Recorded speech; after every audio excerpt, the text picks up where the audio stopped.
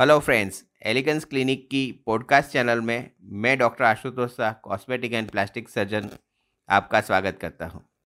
आज का जो टॉपिक है वो है use of silicone sheet in keloid. दोस्तों, आप जानते हैं कि केलॉइड एक शरीर का रिपेयर का हाइपरट्रॉफी है।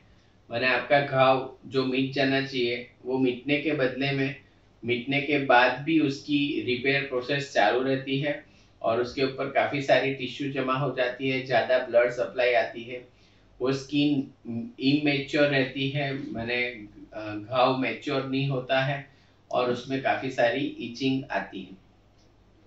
दोस्तों, केराटिन की ट्रीटमेंट के लिए बहुत सारे उपाय हैं, उसमें से सिलिकॉन शीट भी एक उपाय है। सिलिकॉन शीट आप अलग अलग साइज की अलग अलग शेप में मिल सकती है। आपके केलॉइड के ऊपर आप इसको लगा सकते हैं। अगर प्रेशर के गारमेंट के साथ में आप सिलिकॉन शीट का प्रयोग करते हैं तो रिजल्ट बहुत ही अच्छा मिलता है।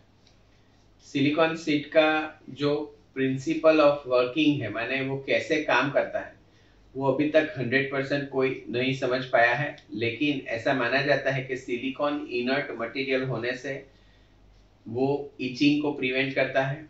इसके अलावा वो केलॉइड के अंदर जो मॉइस्चर रहता है वो मॉइस्चर को मेंटेन करता है, जिससे कि आपका केलॉइड में इचिंग और जो खुजली आती है वो आप रोक सकते हैं या बहुत ही कम कर सकते हैं।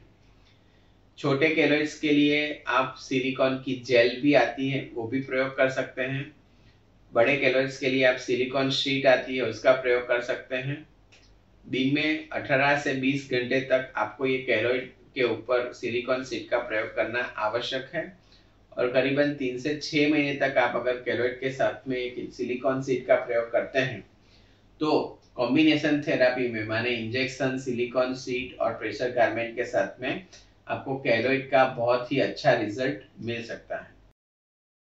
अगर आपको ये पॉडकास्ट अच्छा लगा तो आप इसे लाइक करें और फॉलो करें और हमें कांटेक्ट करने के लिए 9879546805 ये नंबर पे आप कॉल कर सकते हैं। Thanks for your time.